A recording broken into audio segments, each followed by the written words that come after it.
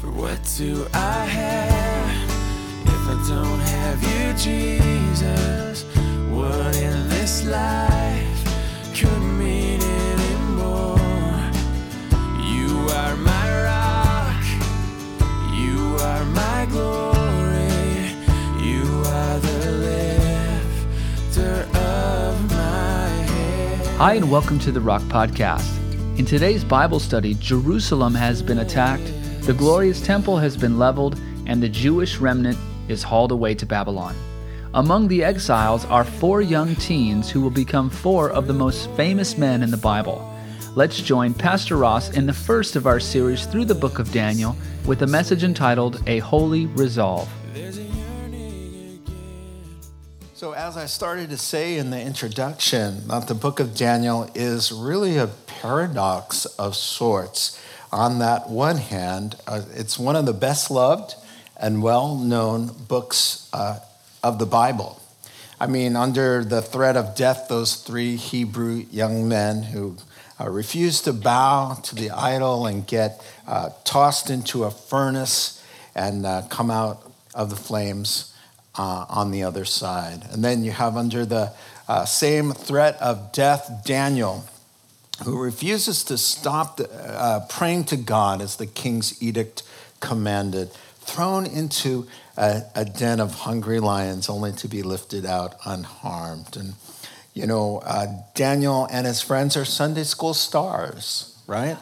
Because we want our kids to emulate these young men who have integrity, who have courage, and this crazy devotion to God, that would cause them to put themselves in harm's way rather than to compromise in their relationship with God. And that's the kind of faith. The Sunday school song, Dare to be a Daniel, do you remember that? Dare to stand alone, dare to have a purpose firm, dare to make it known. And so they're simple storylines, straightforward accounts that even a child can grasp. Now, on the other hand, as I was starting to mention, there are vast portions of Daniel, especially the last half from chapter 7 to 12, that remain unread and not understood, because they're quite profound. They're apocalyptic in nature. Apocalypse means to reveal. It's actually the Greek word for revelation.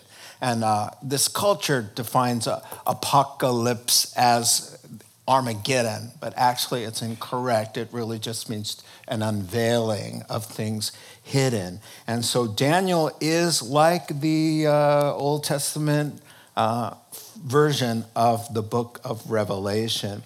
And so from Daniel's time, he is given a prophetic timeline that talks about the rising and falling of world kingdoms and empires that go all the way to the second coming, talking about the Antichrist. And we know it's the Antichrist because that last battle destroys the entire earth is involved, and that Christ is making an appearance. So we know he's talking about the end. But he starts right where they're at that kingdom, and God gives them mathematical, prophetic information and equations, because God wants his people interested in these things. He wouldn't be saying things like Jesus said in Luke 21, so when all these things begin to happen, stand and look up, for your salvation is near. And so there's details about the Messiah, when he will come the first time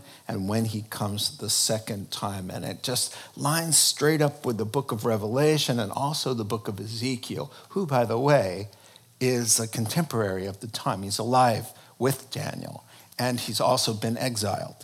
So when you're reading Ezekiel, it's good to know that this is the setting for Ezekiel as well. And so let me give you the simplest outline of the book of Daniel you will ever see in your entire life. All right. I like there we go. Chapters 1 through 6, the first half. How to live for God in a godless, hostile environment. The second division. Chapter 7 through 12. Why you'll be glad you did. I didn't read that in any commentary, as you probably have guessed. But, you know, the funny thing is that actually in chapter 2, we get that golden statue, and it represents the rise and fall of the kingdoms until the Antichrist. And Christ comes and destroys him in chapter 2. Chapter 7, 8, 9, and all the way to 12 is just more visions that restate the same thing over and over again. And so just a phenomenal book awaits us now, and we're going to take a look at that. You know what? The reason I say why you'll be glad you did, because let me just give you a preview. I just can't help it. Okay, in chapter 2, the king's going to have this vision of this statue, and okay, so the reason you're going to be glad that you paid attention is because here we are down here. Okay, we're down here, but the church is going to be raptured, and then the great tribulation comes, Armageddon, all right? But he starts up here with the gold kingdom of Babylon, then it goes down, and we'll study about it. But really, I mean, it's pretty, let me just read the byline for that picture. During the reigns of those kings, Daniel's interpreting this dream. During the reign of these kings, the God of heaven will set up a kingdom that will never be destroyed or conquered. It will crush all these kingdoms into nothingness, and it alone will stand forever. This is the meaning of the rock cut out without human hands. It is the conquering Christ to come. And so, amen, we'll be glad that we pay attention because we don't want to be involved in that. Amen? All right, let's begin with verse 1. In the third year of the reign of Jehoiakim, it should sound familiar, king of Judah, Nebuchadnezzar, king of Babylon, came to Jerusalem and besieged it. We've been talking about that for weeks. And the Lord delivered Jehoiakim, king of Judah, into his hand, along with some of the articles from the temple of God. These he carried off to the temple of his God in Babylonia and put it in the treasure house of his God. And so we're going to park there and just get a little history. So number one, if you're a note taker, I would write down man proposes and God deposes. All right, so really, you really do see the sovereign hand of God upon nations in the world, that men can do whatever they think they want to do, but ultimately God is unseen orchestrator of all things on this earth. And so man proposes and God deposes actually is taken from a title of a masterpiece, an artwork from the 1880s, where there was an ill-fated Arctic expedition and painting of that. And he called it exactly that. Man proposes, God deposes. So the opening couple verses ought to sound pretty familiar to you because actually I love it because the opening lines are the last lines of 2 Kings where we finished off last week. So Daniel really is the perfect sequel for us. So first, a little history and theology just from 2 verses, and they're right there for you. The history part, of course, is the king of Babylon, which is modern-day Iraq, invades Jerusalem and sets up a blockade. Now, there are 3 phases of that exile. Let's go back to our chart. Do you remember our chart? Yes. Phase 1, Babylon comes in, right? And if you're a history person, it's the year 605 BC. This is when Daniel's taken and a little bit of the treasury. But Nebuchadnezzar just wants Jerusalem to be there as a vassal state and goes home. And then this next dude comes. He's no good either. And the Lord has to judge him. And so Nebuchadnezzar comes back, phase 2. And he takes Jehoiachin and his family and Ezekiel and the rest of the treasury with him. Phase 3, Zedekiah Zedekiah rebels. Nebuchadnezzar comes back and says, the end to all things Jewish. Let's tear this place down, and they did. And they left just a few poor people, and they took everybody else. But Daniel goes right here. But not just Daniel, as you're going to see, as a few friends. And we're going to take a look at that. So, now the theology of those verses. Verse 2 really says, the Lord delivered the king of Jerusalem into the hands of Babylon. So they lost, and all of this happened, and the Lord is saying, because it's a consequence of their sinning over hundreds of years. And so man proposes, God deposes for good reason. And those good reasons he frequently and gladly makes known to us. It's called persistent idolatry, persistent rebellion, persistent disobedience. Now, there are a plethora of prophets prophesying for hundreds of years while they're in the promised land. And here are the men that the Jews ignored completely.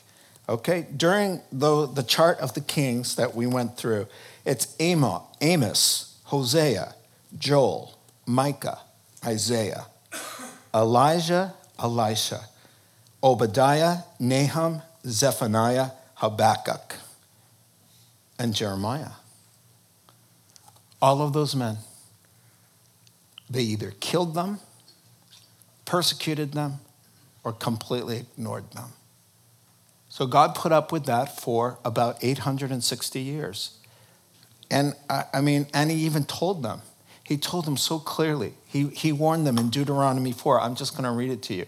Right as they're crossing into the promised land, and I brought this up a lot, you'll remember it. He says, after you've had children, Moses speaking, the Lord through him, after you've had children and grandchildren in this beautiful land that I'm giving you, and you've lived there a long time, if you then become corrupt and make idols and do evil and provoke him to anger, I call heaven and earth as witnesses against you to this day, that you will quickly perish from the land that you're crossing into. You will not live there long, but you will certainly be destroyed, and the Lord will scatter you among the peoples, and only a few of you will survive among the nations to which the Lord will drive you. I've come up with a proverb. It's not like the Proverbs, but it's in First Thessalonians. All right. And it goes something like this. He who is dumb enough to poke a lion in the eye repeatedly deserves to lose a few fingers. Sheesh.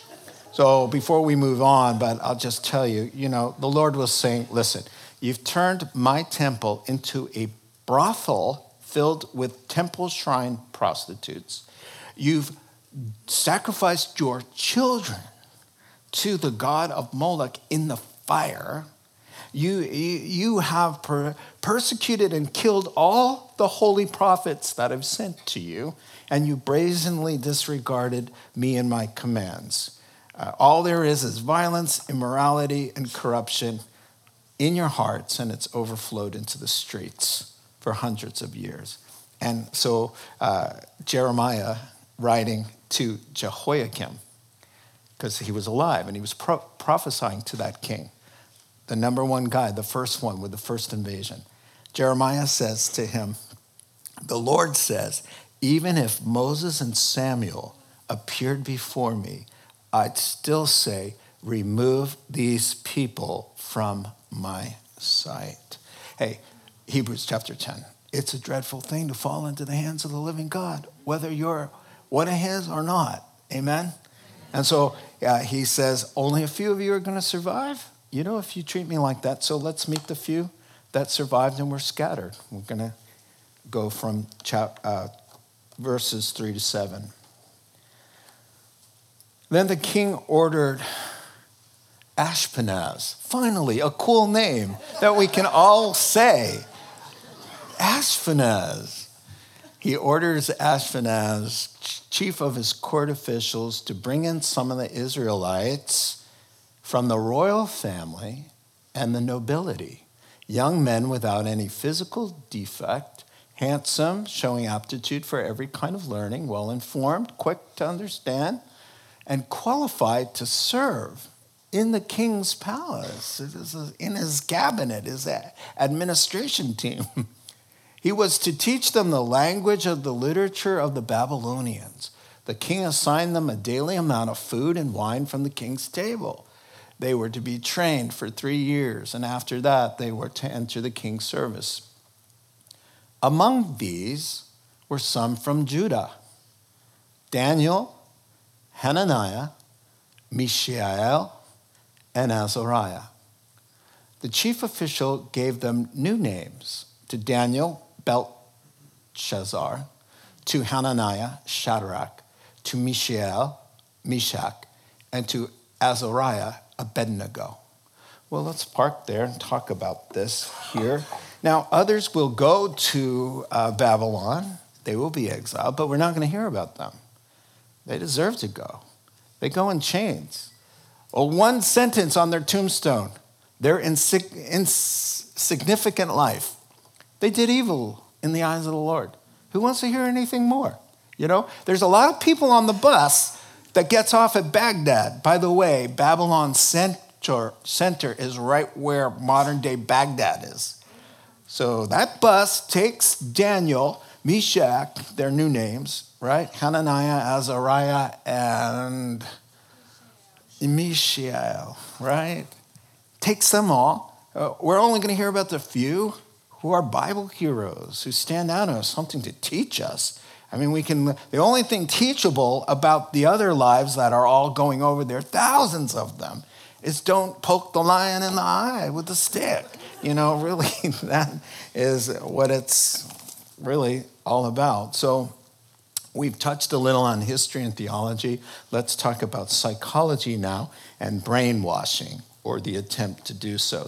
So Nebuchadnezzar and conquerors like him had a long-term outlook and quite the plan for taking over the world. So they knew a real conqueror would not only just strong-arm a people into subjection, but they would convert them as well. Now, if you just kind of muscle them into submission, it's going to be costly to you.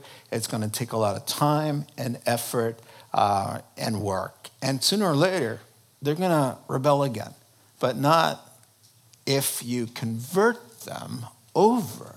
And so this is what he's going to try to do, a more efficient use of POWs, you know? So that's exactly what Daniel and his 3 buddies are. And by the way, they're 15, 16 years old at the time of the bus ride. By the time they're going to stand before the king, they're about 20. So we're going to take a look at that. So he's thinking, you know, we're going to take the nobility, so we know that Daniel and the 3 friends are of the line of David. They're related to King David. They might not be directly in the line, but they are of royal blood. So these guys they went into the palace, and these guys had association there. All right, and so they take them, and they're going to re-educate them. Why put them to death? We'll use them on our team, you know? So they're going to retrain them, reprogram them. And so they're handsome, like King David was, smart, bright, strong, able-bodied young men. And what's the purpose for reprogramming them? Well, you know, once we got to deal with Jerusalem, who better to go in, who can speak Hebrew and Aramaic and represent our interests and be one of us, right? And so, and that's what they're thinking. So they really want to advance their kingdom. By the way, I mean, these guys had a lot to offer. So he also just plain wanted to advance his own self and his own kingdom. And so he saw something worthwhile in these guys, and so he's going to put them to use. Sinclair Ferguson, a great commentator, said this about these verses. Nebuchadnezzar was not the last leader to see the value of infiltrating the colleges and universities to find candidates for his future service. Now, funny, Nebuchadnezzar is going to try to re-educate and defile these guys so that they can serve him. And the Lord, the true king, is going to try to refine and discipline these guys so that they can serve him and his interests. Two kings, always. There are always two kings. And those two kings are always vying for men's hearts. And they are going about it in the similar ways that we will see tonight. So it's good to pay attention, because this isn't just about a story about these guys.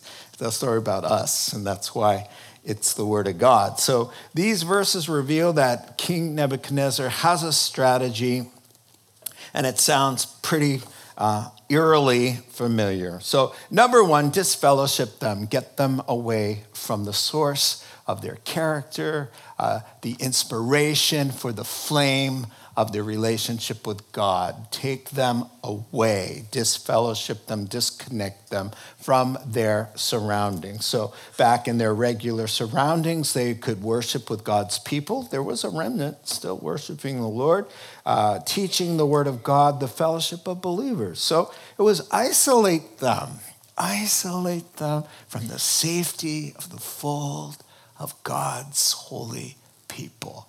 And then, boom, attack.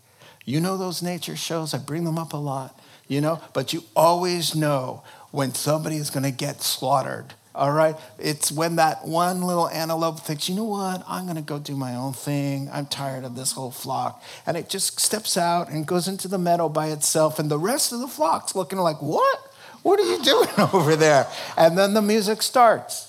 And you already know some cheetah is really hungry and some cheetah is locked on target, you see. That's always the thing. Just pull them out, put them over there. And so Satan will tell the Christian, your feelings are hurt, or you've got so-and-so, or you don't fit in, or you don't have a good time. And he gets them to isolate.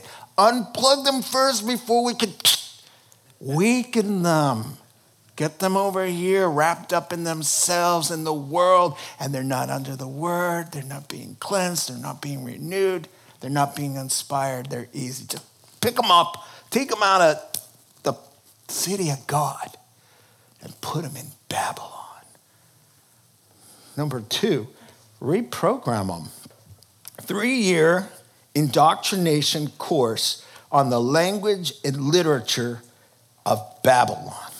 Let us show you, boys. This is Babylon, baby, man. This is it. This is the world, man. How your upbringing and your culture is backwards and narrow and archaic and irrelevant. This is Babylon, man. The gold and the glitter and the splendor and the wisdom. We got progressive thinking here. You're going to hear about it for 3 years, man. Advanced cultures, all kinds of wonderful things. Modernity, fast and ferocious, man. Number 3, we're going to spoil them with pleasure and luxury. Just corrupt them a little bit, So just show them, look, they're to be fed with luxury foods from the palace. Okay, so there's something in it for you. You play along with us. You accept the language and the culture and the norms of this pagan society, and it'll go well for you. You'll be eating the food from the king's table. Can you imagine? The king's thinking, when those Hebrew boys who are used to just farm food, peasant farm food or whatever they eat, when they get a load of these servant girls coming in with these gold chargers filled with overflowing foods and all of that, endless prime rib, steady flow of sparkling wines from the best Napa Valley vineyards, for free. Oh, nothing like a little surf and turf and an open bar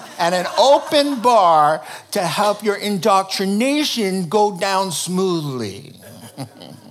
Thus saith the King Nebuchadnezzar. Yeah, he's thinking, okay? I like what one guy said. He put it this way. Notice there doesn't seem to be an effort to oppose their Jewish understanding of God with Babylonian theological arguments. They'd apparently rather try to corrupt them morally than argue with them theologically. Once they have their hearts, then they get their minds too. Oh, yes. Yeah, it doesn't talk about the pretty girls bringing in the prime rib, but trust me, they've thrown those in too. So then number 4, they encourage a break with the past. They want to confuse them, so they give them new names. So I've got a little chart for you. Daniel means God is my judge, and he lived that way. Never forget that, as Mama said. God's going to judge you at the end. He's going to judge the world, man. You want to live with that heavenly perspective. You are. God is my judge, and you live that way. Oh, no. No, the Son God will protect you. All right? That's what that name means. Okay. Hananiah. God is gracious. You live by that grace. You look to that grace. You respond to that grace. You don't resist that grace or provoke that grace. You accept it, embrace it, and you walk with him. No, we're going to change God as gracious to illuminated by the Son God. Mishael. Who is like God? Oh, no, man, you're too young and you're too good looking for that kind of thought. We're going to say, who is like Venus, the goddess of love? The goddess of love. You like how I said that? The goddess of love. This 18-year-old guy, he's got hormones. He's good looking. He's got what the world wants. We can't have him be thinking, who's like God? I'll be thinking about some other thing. Azariah, the Lord is my helper. It's Abednego, worshiper of Nego. Nego was their god, lowercase, of wisdom, the wisdom of Babylon. We want you to trade the Lord being your helper and your inspirer and the source of your wisdom, and we want you to take the wisdom of Babylon. They had to hear those names called. They had to live dual citizenship. They had to retain who they were when the world was trying to put a different name on them. We bear a name. It's called Christian. And the world doesn't like that name so much. It wants to give us other names. We're to retain the identity that God has for us as citizens of heaven. And so they're saying, we no longer wish you to consider yourselves as you once did. You made a break with everything else. You got a new name. You got a new life. You got a new country. You got a new king. You got a new language. You've got new food. You've got a new worldview. You've got new literature. You've got new habits and customs and new clothes and new hairdo. All right? And also a new name. So, if we get you to think like a Babylonian, you'll live like a Babylonian. So, this name change strategy really is wanting them to just come along, forget who they were and are in God's sight, and become what they want them to be. Romans 12:1 and 2 say, we are in the world, but not of it. So don't be conformed any longer to this world, but rather be transformed by the renewing of your minds. And so all these are at work against us, all these things. And so that's why it's a good idea to put on the full armor of God, Ephesians chapter 6, verses 10 and following, because 2 kings want our hearts, and only one king is going to win. So, but you can only serve one of them, and here's how, 8 through 16. But Daniel resolved not to defile himself with the royal food and wine. And he asked the chief official for permission not to defile himself in this way. Now, God had caused the official to show favor and sympathy to Daniel. But the official told Daniel, I'm afraid of my lord the king, who has assigned your food and drink. Why should he see you looking worse than the other young men your age? The king would then have my head because of you. Daniel then said to the guard whom the chief official had appointed over Daniel, Hananiah, Mishael, and Azariah, please test your servants for 10 days. Give us nothing but veggies to eat and water to drink. Then compare us with that of the young men who eat the royal food, and treat your servants in accordance with what you see. So he agreed to this and tested them for 10 days. At the end of the 10 days, they looked healthier and better nourished than any of the young men who ate the royal food. So the guard took away their food, their choice food, and the wine that they were to drink, and gave them vegetables instead. I know how to pronounce vegetables, right? That's just threw that in for your entertainment. So number 3, time for some spiritual exercising. We've seen an attempt at brainwashing and now some spiritual exercising, right? So the rubber is going to meet the road. Now everybody can say what you want about what you believe and who's your God and all of that. But a time will come when you're tested, and your lifestyle and your choice will reveal what truly you truly believe. And so it's a time for some testing here. I like 1 Timothy 4 and verse 8. Physical training is good, but training for godliness is much better. It promises benefits in this life and in the life to come. And so Paul was telling Timothy, listen, don't get over excited about working out in the gym physically. It's good. But then he says, man, work out spiritually. Read your Bible, pray. Force yourself to go to church, the gym, when you don't feel like going to the gym, and work out there and practice being godly, because it has benefits in this life and in the life to come. So it's time for Daniel and the boys to start exercising some faith, and we're going to take a good look at this now. So number 1,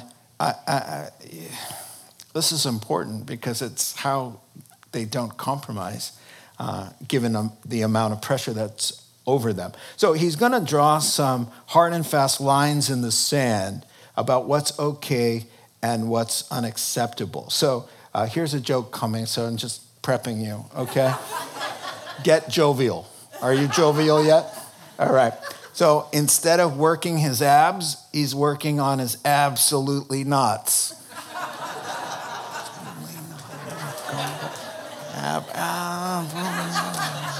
You know what? Okay, moving on. If you've ever felt any pressure to compromise, listen very carefully and watch these guys. Now, taking a stand works when resolve is in place ahead of time. Taking a stand against compromise works when you've already resolved in your heart ahead of time, before the food is put there. Before the food comes and everybody's looking and everybody's already put some hard work into preparing it for you and put it before you and everybody's staring to see if you like it, that's a little bit harder to say, oh, you know what?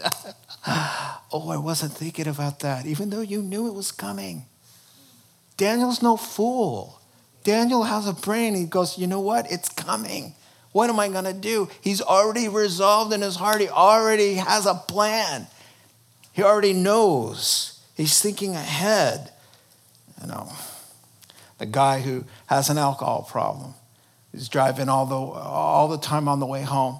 He passes the liquor store. He comes in for counseling to some pastor. What am I going to do? I have to pass it every day. You know what? How about find another way home? There's another way home. Why don't you just resolve in your heart before you end up, oh, look, there it is again. Why don't you do something beforehand so that you don't end up putting yourself in that situation? And that's exactly the wisdom of Daniel and these guys. He sees it coming. So right from the jump, he's resolved. And he doesn't like a few things, you know. He's caught wind that this is going to be what he's going to have to eat for 3 years and drink. Now, he doesn't like it for a few reasons. Number one, he doesn't like the bribe part of it, the flattering part of it, you know, the let me just buy you, because everybody's got a price, man, even you Jewish worshipers. You've got a price, you know.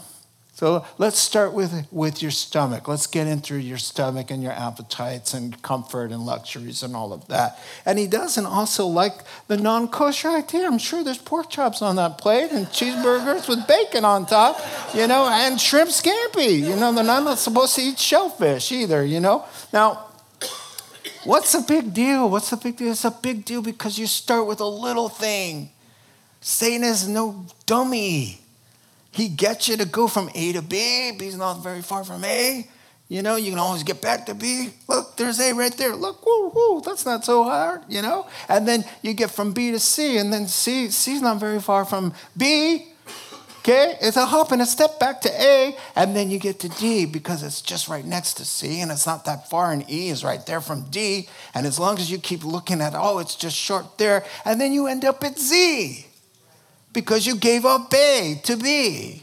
Daniel's smarter than that. And so is every Christian with the Holy Spirit if they apply the wisdom there. And so it's always harder to not compromise if the lines are not clearly drawn beforehand. It's always harder to not compromise if the lines are not clearly drawn beforehand and a plan in place. Did that make sense? I'm sure there was an easier way to say that. So the single young adults, I tell you, resolve in your heart right now. Just say it in your heart right now because it's Bible. You're not supposed to partner with an unbeliever. You're not supposed to get married to an unbeliever if you're a believer. So why will you save the information when you meet somebody who you think is cute and you kind of have that attraction and the warmies, right? Why are you going to save the information? The warmies, I don't know where I got that from. But you all knew what I meant. Why, on God's green earth, are you going to save the information that, and by the way, I love Jesus, and I'm a Christian, I'm a born-again Christian? Why are you going to say that until after the emotions are stirred up and after you start talking about dating and after you know he likes you and you like him? That's not what Daniel would do. That's not what any smart person would do because he's resolved in his heart not to defile his relationship with God before it comes his way. So when you first meet the person and you start talking, you say, hey, I go to the Rock because I'm a Christian. And right away, boom. You find out what's going on. And if it's a yes, it's praise the Lord. If it's a no, it's a no. You get a new job, you have some flexibility. Why don't you say something like, I'd like, if it's possible, not to be available for Sundays. I'm a Christian, I go to church, worship's important. Is that possible? Yeah, sure. I've had jobs like that. I worked all the way up until 8 years ago, a full-time job. I've always said things like that, and they always bend over backwards for the most part, right? Why not tell them right at the start instead of when it's impossible because you didn't tell them? Right? Daniel's not going to wait until the food's sitting there. Oy vey. Ooh, I can't eat this, What is he going to say? No, he's not going to say that. Before the food's set before him, before it's awkward and there's pressure and it's all working against him, the battle is being fought and won in his heart beforehand when he resolves, I am a Christian. I am born again. I love the Lord, and I don't want to defile myself. So you know what? When I go into a hotel room, one brother told me, on a business trip, I go straight to the television and I unplug it. Because I'm not going to defile myself, and I'm not going to wait until it's the wrong moment, and whoops, I hit the wrong thing, and whoa, what's that? Okay? No, that's not going to happen because beforehand, I I've resolved in my heart, like Daniel. There's some lines, man. I'm going to do my best to make sure that I don't put myself in that kind of situation. So number 2, taking a stand doesn't need to be obnoxious. Look at how many times he says, please. It's a request. That's not a demand. Excuse us, but we're Jews, okay? We don't eat pork. I've got a Nazirite vow. I can't drink wine, okay? So take your wine away. No, that's not going to happen. He says, hey, please, could I please be excused? I've got some kosher things. It's my background. And, it's just really upsetting for me. And is there a way? Here's how it works out. So he's saying like, wow, man, how gracious to be served from the king's table. But because I'm Jewish, sir, I'd like to be excused. Please excuse me from this, A gentle tongue can break a bone, Proverbs 25. He's just gentle. He says, no angry protests, no slamming dishes down, no threats of hunger strikes, or no long Bible lectures, Here's the response, paraphrase. As much as I like you guys, the king's temper. If your ribs are showing in the least bit, or if you yawn one too many times, I could lose my life. I'm responsible to fatten you guys up. And any lack in your sustenance or your energy is going to be a capital offense. My life will be over. So there's a counter proposal. Okay, well, sir, would you please consider a test? Here comes the faith. Give us 10 days, a trial run. Prepare a vegan menu. Beans, grains, lentils, hummus, vegetable stews. Sounds pretty good, actually. A vegetarian diet with lots of water. And check us out in about a week. Well, there in verse 15, they were at PE class and training, right? And 10 days later, the 4 Hebrews were lapping the other guys and doing 10 times as many chin-ups and pull-ups and sit-ups and just shining brightly compared to their friends there. And that's what verse 20 will tell us, 10 times better than the other guys. The helps for remaining uncompromised, number 1, an inner resolve before God not to defile yourself. Number 2, convictions put out there right at the start. Number 3, common courtesy and respect when dealing with outsiders. And number 4, faith to take some risks. They put themselves out there. Who knows, Just feed us grains and water. And we'll outrun the other guys on the field. We will? That's faith. He's saying, God, you got one guy friendly. He's smiling at us all the time. I'm going to take a chance with here. I'm going to step out in faith. Okay, let's finish up. 17 through 21. To these 4 young men, God gave knowledge and understanding, all kinds of literature and learning. And Daniel could understand visions and dreams of all kinds. At the end of the time set by the king, 3 years, to bring them in, the chief official presented them to Nebuchadnezzar. The guy who killed half of the people they know. The guy who destroyed Jerusalem and leveled the temple to the ground. That guy called them in. The king talked with them, and he found none equal to Daniel, Hananiah, Mishael, and Azariah. So they entered the king's service in every matter of wisdom and understanding about which the king questioned them. He found them 10 times better than all the magicians and enchanters and sorcerers in his whole kingdom. And Daniel remained there until the 1st year of King Cyrus. So let's finish up here. Some spiritual exercise and godliness, and it looks like it's paid off. So it's final exam time here, 17 through 21, and we're going to see God's gracious hand of blessing because God honors faithfulness. He always does. He always will.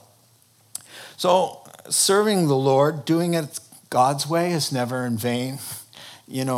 there are a lot of dilemmas we face, and we want to do it the convenient way, or we want to compromise a little bit here and there. I always tell people who ask me advice, it looks like, but if I do it God's way, I'm going to lose a little bit here, right?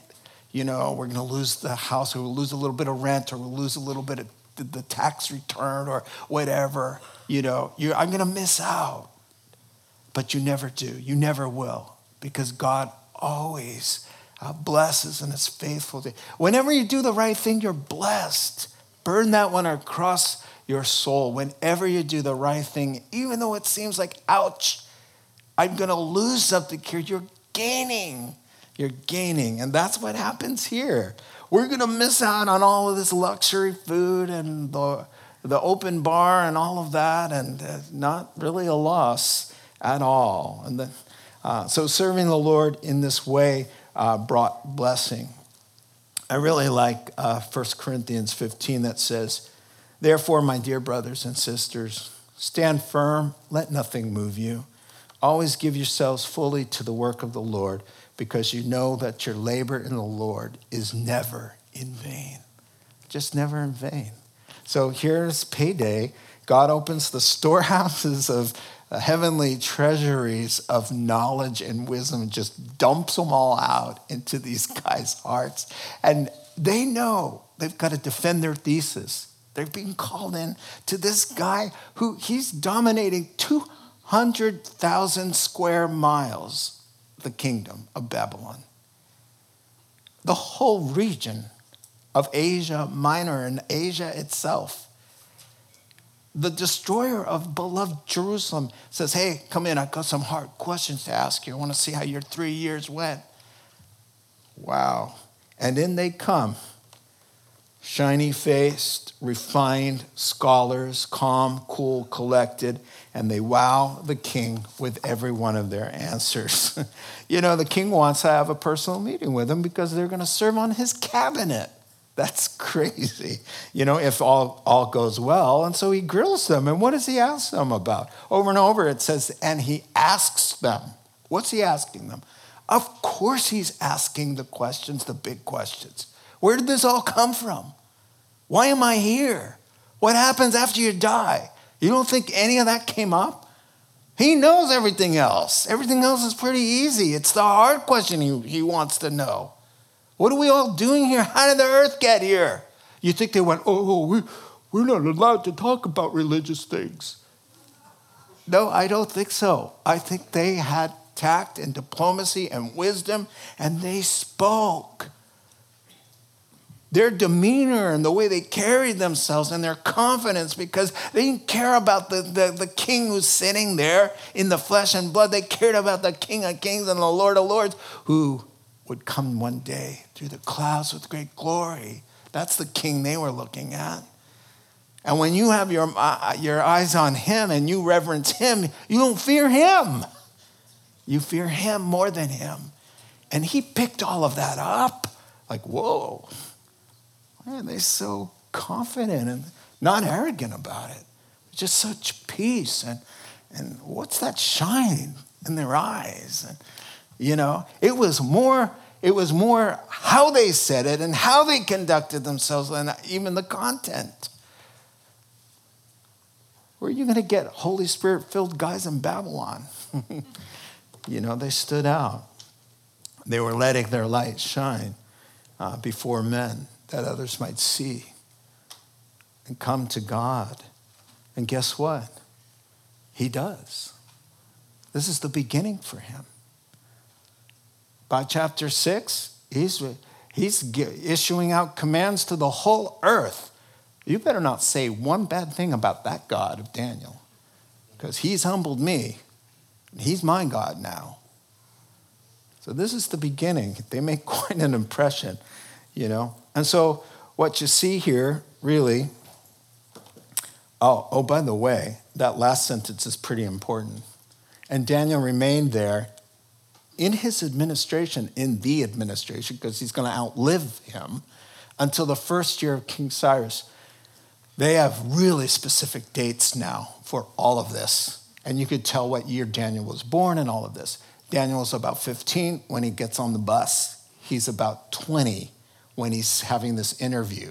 But he's about 85 at the end of the book of Daniel. He lives the entire time because he says in Daniel, in the 3rd year of Cyrus, I, Daniel, he's about 85. So he lives to about 90. He lives, the Jews were told, you're going to be away in the foreign land for 70 years. There's a reason for that. I'll explain that next time. But God has a number where he got the 70 years from. It's very interesting. And he says, after 70 years, you will seek me, you will find me, and I'm going to tell Cyrus to let you all go. And he's going to fund your way and rebuild the temple and Jerusalem, right? So he's alive. He gets to see them leaving and going back, the very one who was brought 70 years earlier. And so he lives to about 90. Wrapping it up, like Joseph, the worst thing that ever happened to Joseph, he was sold into slavery, left for dead in that pit. God raised him up, right? The worst thing that ever happened to Daniel, Hananiah, Mishael, Azariah, God turned into a good thing. He turned in a good thing for them. Do you know how many billions, with a B, of Christians through the ages have lived uncompromised Christian lives? Billions of them saying, I'm going to be like these men were. In the face of all their persecutions all over the earth for thousands of years. They've read them. Do you not think that the second load now of Christian martyrs who have been marched by ISIS to a beach, the second batch, now we've got 40, 50 of them marching. They're marching on the video. They're marching. I did not watch the video, but I see the pictures and the stills. They are marching. Those are all Christian men, and they have read Daniel, and they've heard sermons on Daniel, and none of them are on the ground. None of them are dragging their feet. None of them are being dragged. They're all walking and marching, and they all know Daniel, Meshach, Abednego. They know that. And they stand there, and you see the knife there, and nobody's falling over, nobody's fighting. Their lips are moving. They're praying.